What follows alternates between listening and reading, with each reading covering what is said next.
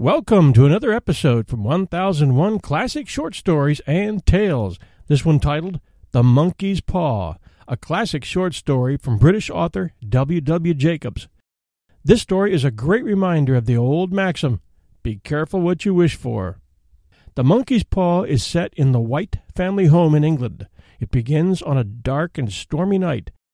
The Whites, Mr. and Mrs. White, and their adult son Herbert, are inside enjoying a cozy evening around the fire. Soon Sergeant Major Morris arrives. He's been in the army in India for the past 21 years. He tells the Whites stories of his adventures in that faraway land and shows them a monkey's paw that has the power to grant 3 wishes. Mr. White wants the paw, but Morris tells him it's cursed. People get hurt when their wishes are granted. He tries to burn the paw in the fire, but Mr. White snatches it up and buys it. And that's just the beginning of their troubles. Ready for a great classic? This is your host and storyteller, John Hagedorn, and this is our story. Without, the night was cold and wet, but in the small parlor of Laburnum Villa, the blinds were drawn and the fire burned brightly. Father and son were at chess. The former, who possessed ideas about the game involving radical chances, putting his king into such sharp and unnecessary perils that it even provoked comment from the white-haired old lady knitting placidly by the fire. "Hark at the wind," said Mr. White, who, having seen a fatal mistake after it was too late, was amiably desirous of preventing his son from saying it. "I'm listening," said the latter, grimly surveying the board as he stretched out his hand. "Check."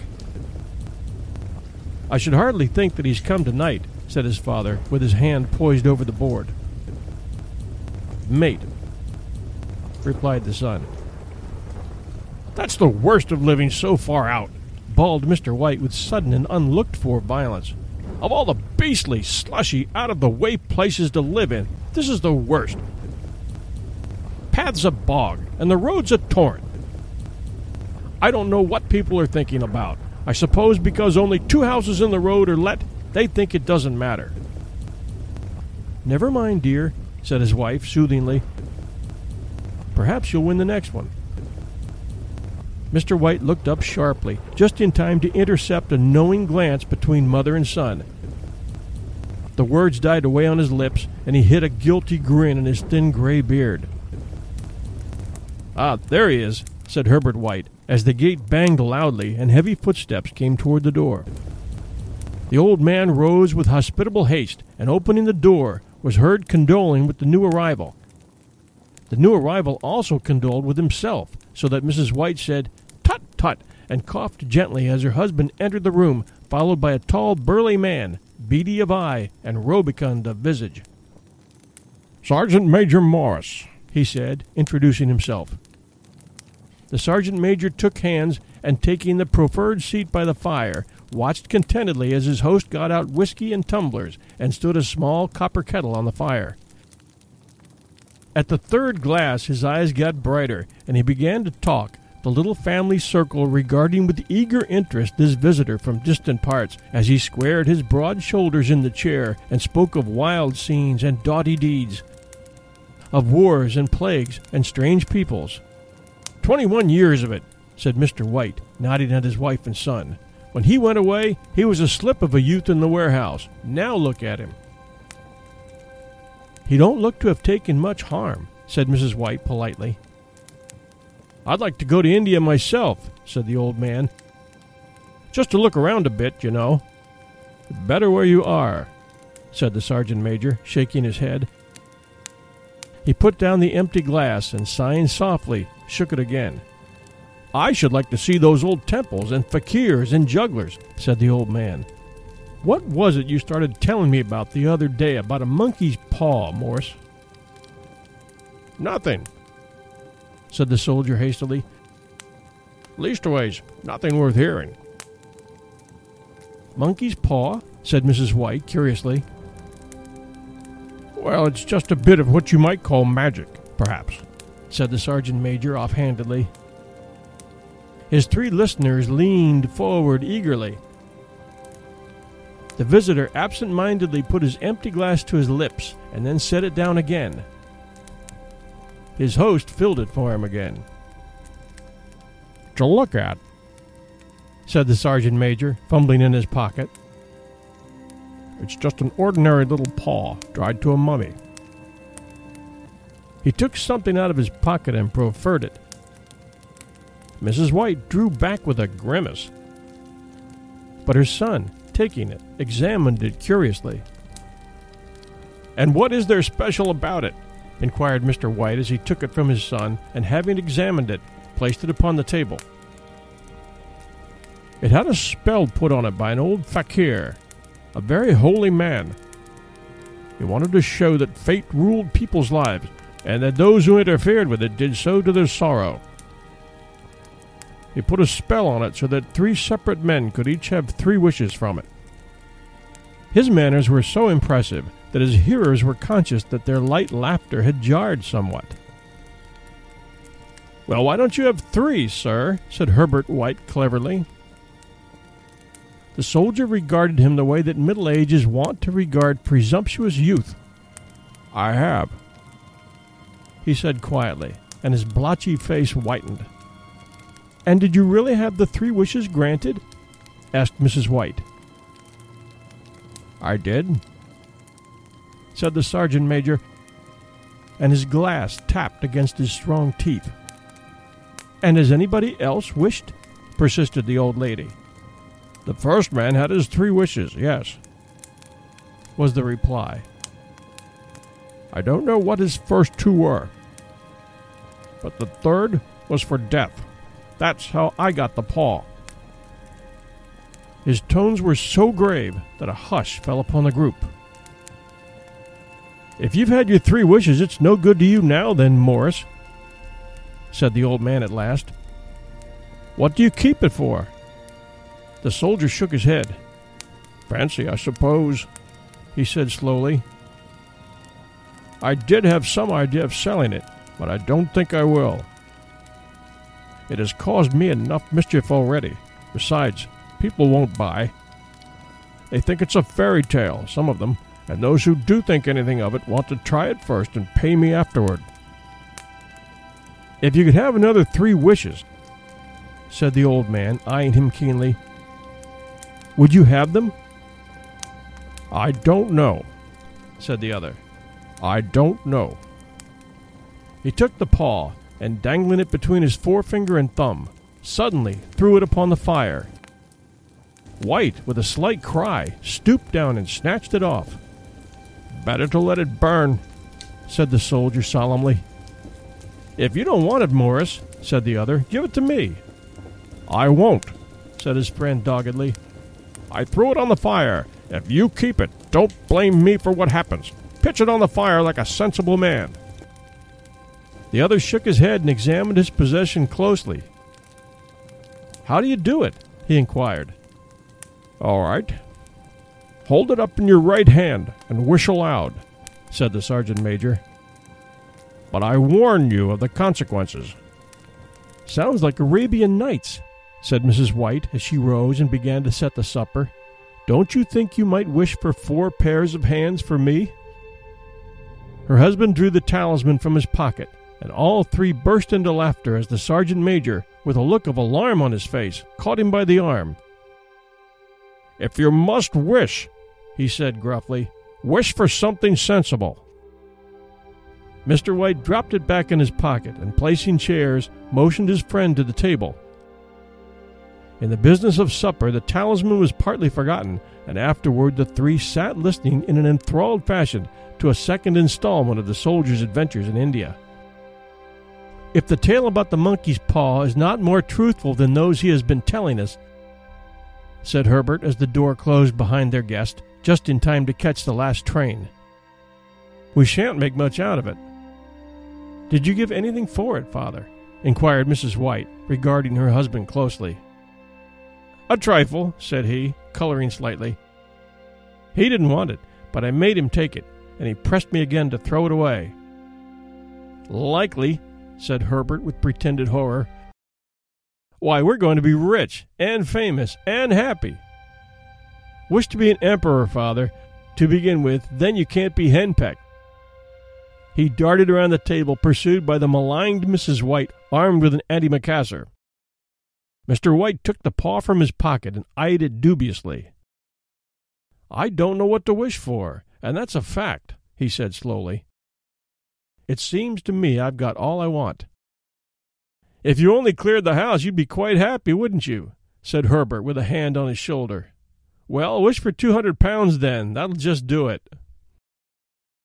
His father, smiling shamefacedly at his own credulity, held up the talisman, as his son, with a solemn face, somewhat marred by a wink at his mother, sat down and struck a few impressive chords. "I wish for £200, said the old man distinctly. A fine crash from the piano greeted his words, interrupted by a shuddering cry from the old man. His wife and son ran toward him. "It moved!" he cried, with a glance of disgust at the object as it lay on the floor. "As I wished, it twisted in my hand like a snake."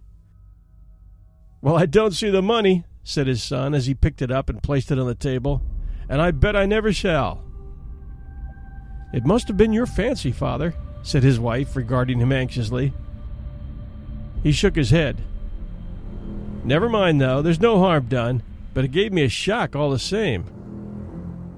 They sat down by the fire again while the two men finished their pipes. Outside, the wind was higher than ever, and the old man started nervously at the sound of a door banging upstairs. A silence unusual and depressing settled on all three, which lasted until the old couple rose to retire for the rest of the night. "I expect you'll find the cash tied up in a big bag in the middle of your bed," said Herbert as he bade them good night, "and something horrible squatting on top of your wardrobe, watching you as you pocket your ill-gotten gains." He sat alone in the darkness, gazing at the dying fire and seeing faces in it. The last was so horrible and so simian that he gazed at it in amazement. It got so vivid that, with a little uneasy laugh, he felt on the table for a glass containing a little water to throw over it. His hand grasped the monkey's paw instead of the glass, and with a little shiver he wiped his hand on his coat and then went up to bed. Part 2. In the brightness of the wintry sun next morning, as it streamed over the breakfast table, he laughed at his fears. There was an air of prosaic wholesomeness about the room which it had lacked on the previous night, and the dirty, shriveted little paw was pitched on the sideboard with a carelessness which betokened no great belief in its virtues. "I suppose all the old soldiers are the same," said Mrs. White. "The idea of our listening to such nonsense! How could wishes be granted in these days? And if they could, how could £200 hurt you, father?" "Might drop on his head from the sky," said the frivolous Herbert. "Morris said that things happen so naturally," said his father, "that you might, if you so wished, attribute it to coincidence." "Well, don't break into the money before I come back," said Herbert as he rose from the table. "I'm afraid it'll turn you into a mean, avaricious man, and we shall have to disown you." His mother laughed, and following him to the door, watched him down the road, and returning to the breakfast table, was very happy at the expense of her husband's credulity, all of which did not prevent her from scurrying to the door at the postman's knock, nor prevent her from referring somewhat shortly to retired sergeant majors of bibulous habits when she found that the post brought a tailor's bill. Say goodbye to your credit card rewards. Greedy corporate mega stores, led by Walmart and Target, are pushing for a law in Congress to take away your hard-earned cash back and travel points to line their pockets. The Durbin-Marshall credit card bill would enact harmful credit card routing mandates that would end credit card rewards as we know it. If you love your credit card rewards, tell your lawmakers, hands off my rewards. Tell them to oppose the Durbin-Marshall credit card bill. "Herbert will have some more of his funny remarks, I expect, when he comes home," she said as they sat at dinner. "I dare say," said Mr. White, pouring himself out some beer. "But for all that, the thing moved in my hand, that I'll swear to." "You thought it did," said the old lady soothingly. "I say it did," replied the other. "There was no thought about it. I had just— What's the matter?" His wife made no reply, she was watching the mysterious movements of a man outside who, peering in an undecided fashion at the house, appeared to be trying to make up his mind to enter. In mental connection with the 200 pounds, she noticed that the stranger was well dressed and wore a silk hat of glossy newness. 3 times he paused at the gate and then walked on again. The 4th time he stood with his hand upon it, and then, with sudden resolution, flung it open and walked up the path. Mrs. White at the same moment placed her hands behind her and, hurriedly unfastening the strings of her apron, put that useful article of apparel beneath the cushion of her chair. She brought the stranger, who seemed ill at ease, into the room. He gazed at her furtively and listened in a preoccupied fashion as the old lady apologized for the appearance of the room and her husband's coat, a garment which he usually reserved for the garden. She then waited as patiently as her sex would permit for him to broach his business, but he was at first strangely silent. "I was asked to call," he said at last, and stooped and picked a piece of cotton from his trousers. "I come from Ma and Megan's." The old lady started. Is there anything the matter?" she asked breathlessly. "Has anything happened to Herbert? What is it? What is it?" Her husband interposed. There, mother," he said hastily. "Sit down and don't jump to conclusions. You've not brought bad news, I'm sure, sir," and eyed the other wistfully. "I'm sorry," began the visitor. "Is he hurt?" demanded the mother wildly. The visitor bowed in assent. "Badly hurt," he said quietly, "but he is not in any pain." "Oh, thank God," said the old woman, clasping her hands. "Thank God for that, She broke off just as the sinister meaning of the assurance dawned on her, and she saw the awful confirmation of her fears in the other's averted face. She caught her breath and, turning to her slower-witted husband, laid her trembling hand on his. There was a long silence. "He was caught in the machinery," said the visitor at length in a low voice. "Caught in the machinery?" repeated Mr. White in a dazed fashion. "Yes." Mr. White sat staring out the window, and taking his wife's hand between his own, pressed it as he had been wont to do in their old courting days nearly 40 years before. "He was the only one left to us," he said, turning gently to the visitor. "The firm wishes me to convey their sincere sympathy with you in your great loss," he said, without looking round. "I beg that you will understand I am only their servant and merely obeying orders." There was no reply. The old woman's face was white, her eyes staring, and her breath inaudible. On the husband's face was a look such as his friend the sergeant might have carried into his first action. "I was to say that Ma and Megan's disclaim all responsibility," continued the other. "They admit no liability at all, but in consideration of your son's services, they wish to present you with a certain sum as compensation." Mr. White dropped his wife's hand and, rising to his feet, gazed with a look of horror at his visitor. His dry lips shaped the words. "How much?" 200 pounds. Unconscious of his wife's shriek, the old man smiled faintly, put out his hands like a sightless man, and dropped, a senseless heap, to the floor. Part 3. In the huge new cemetery, some 2 miles distant, the old people buried their dead and came back to the house steeped in shadows and silence. It was all over so quickly that at first they could hardly realize it, and remained in a state of expectation as though of something else to happen. Something else which was to lighten this load, too heavy for old hearts to bear. But the days passed, and expectations gave way to resignation, the hopeless resignation of the old, sometimes miscalled apathy. Sometimes they hardly exchanged a word, for now they had nothing to talk about, and their days were long to weariness. It was about a week after that the old man, walking suddenly in the night, stretched out his hand and found himself alone. The room was in darkness, and the sound of subdued weeping came from the window. He raised himself in bed and listened. "Come back," he said tenderly. "You'll be cold." "It is colder for my son," said the old woman, and wept afresh. The sounds of her sobs died away on his ears. The bed was warm, and his eyes heavy with sleep. He dozed fitfully and then slept until a sudden wild cry from his wife awoke him with a start. "The paw!" she cried wildly. "The monkey's paw!" He started up in alarm. Where is it? What's the matter?" She came stumbling across the room toward him. "I want it," she said quietly. "You've not destroyed it?" "It's in the parlor on the bracket," he replied, marveling. "Why?"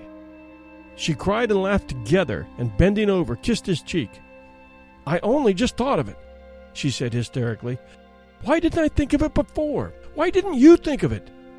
"Think of what?" he questioned. "The 2 other wishes," she replied rapidly. "We only had 1. "Was that not enough?" he demanded fiercely. "No," she cried triumphantly. "We have 1 more. Go down and get it quickly, and wish our boy alive again." The man sat in bed and flung the bedclothes from his quaking limbs. "Good God, you're mad!" he cried aghast. "Get it," she panted. "Get it quickly, and wish. Oh, my boy, my boy!" Her husband struck a match and lit the candle. "Get back to bed," he said unsteadily. "You don't know what you're saying." "We had the first wish granted," said the old woman feverishly. "Why not the second?" "A coincidence," stammered the old man. "Go get it and wish," cried his wife, quivering with excitement. The old man turned and regarded her, and his voice shook.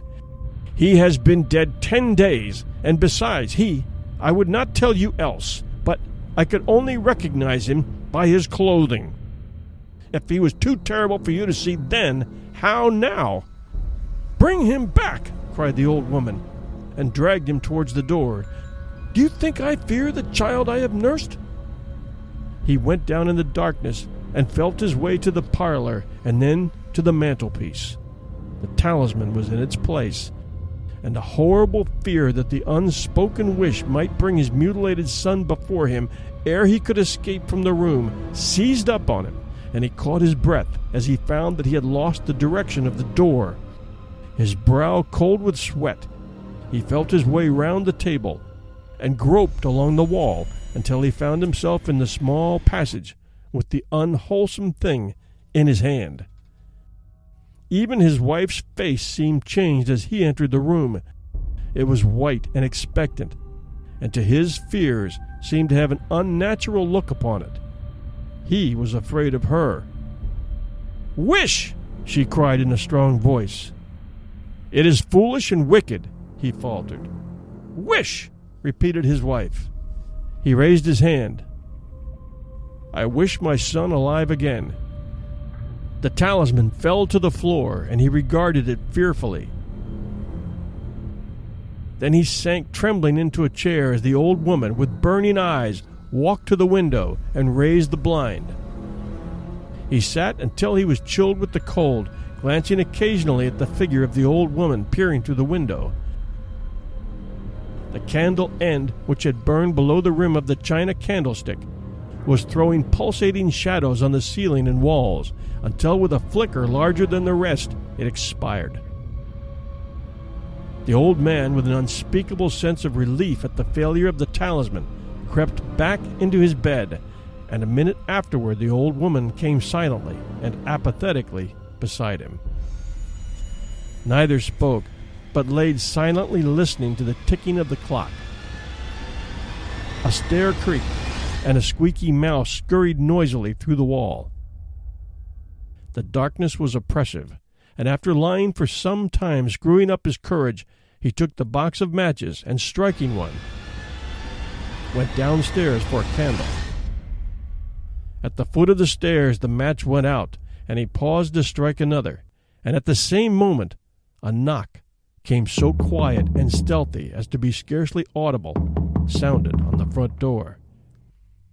The matches fell from his hand and spilled in the passage. He stood motionless, his breath suspended, until the knock was repeated. Then he turned and fled swiftly back to his room and closed the door behind him. A third knock sounded through the house. "What's that?" cried the old woman, starting up. "A rat," said the old man in shaking tones. "A rat. It passed me on the stairs." His wife sat up in bed, listening. A loud knock resounded again through the house. "It's Herbert!"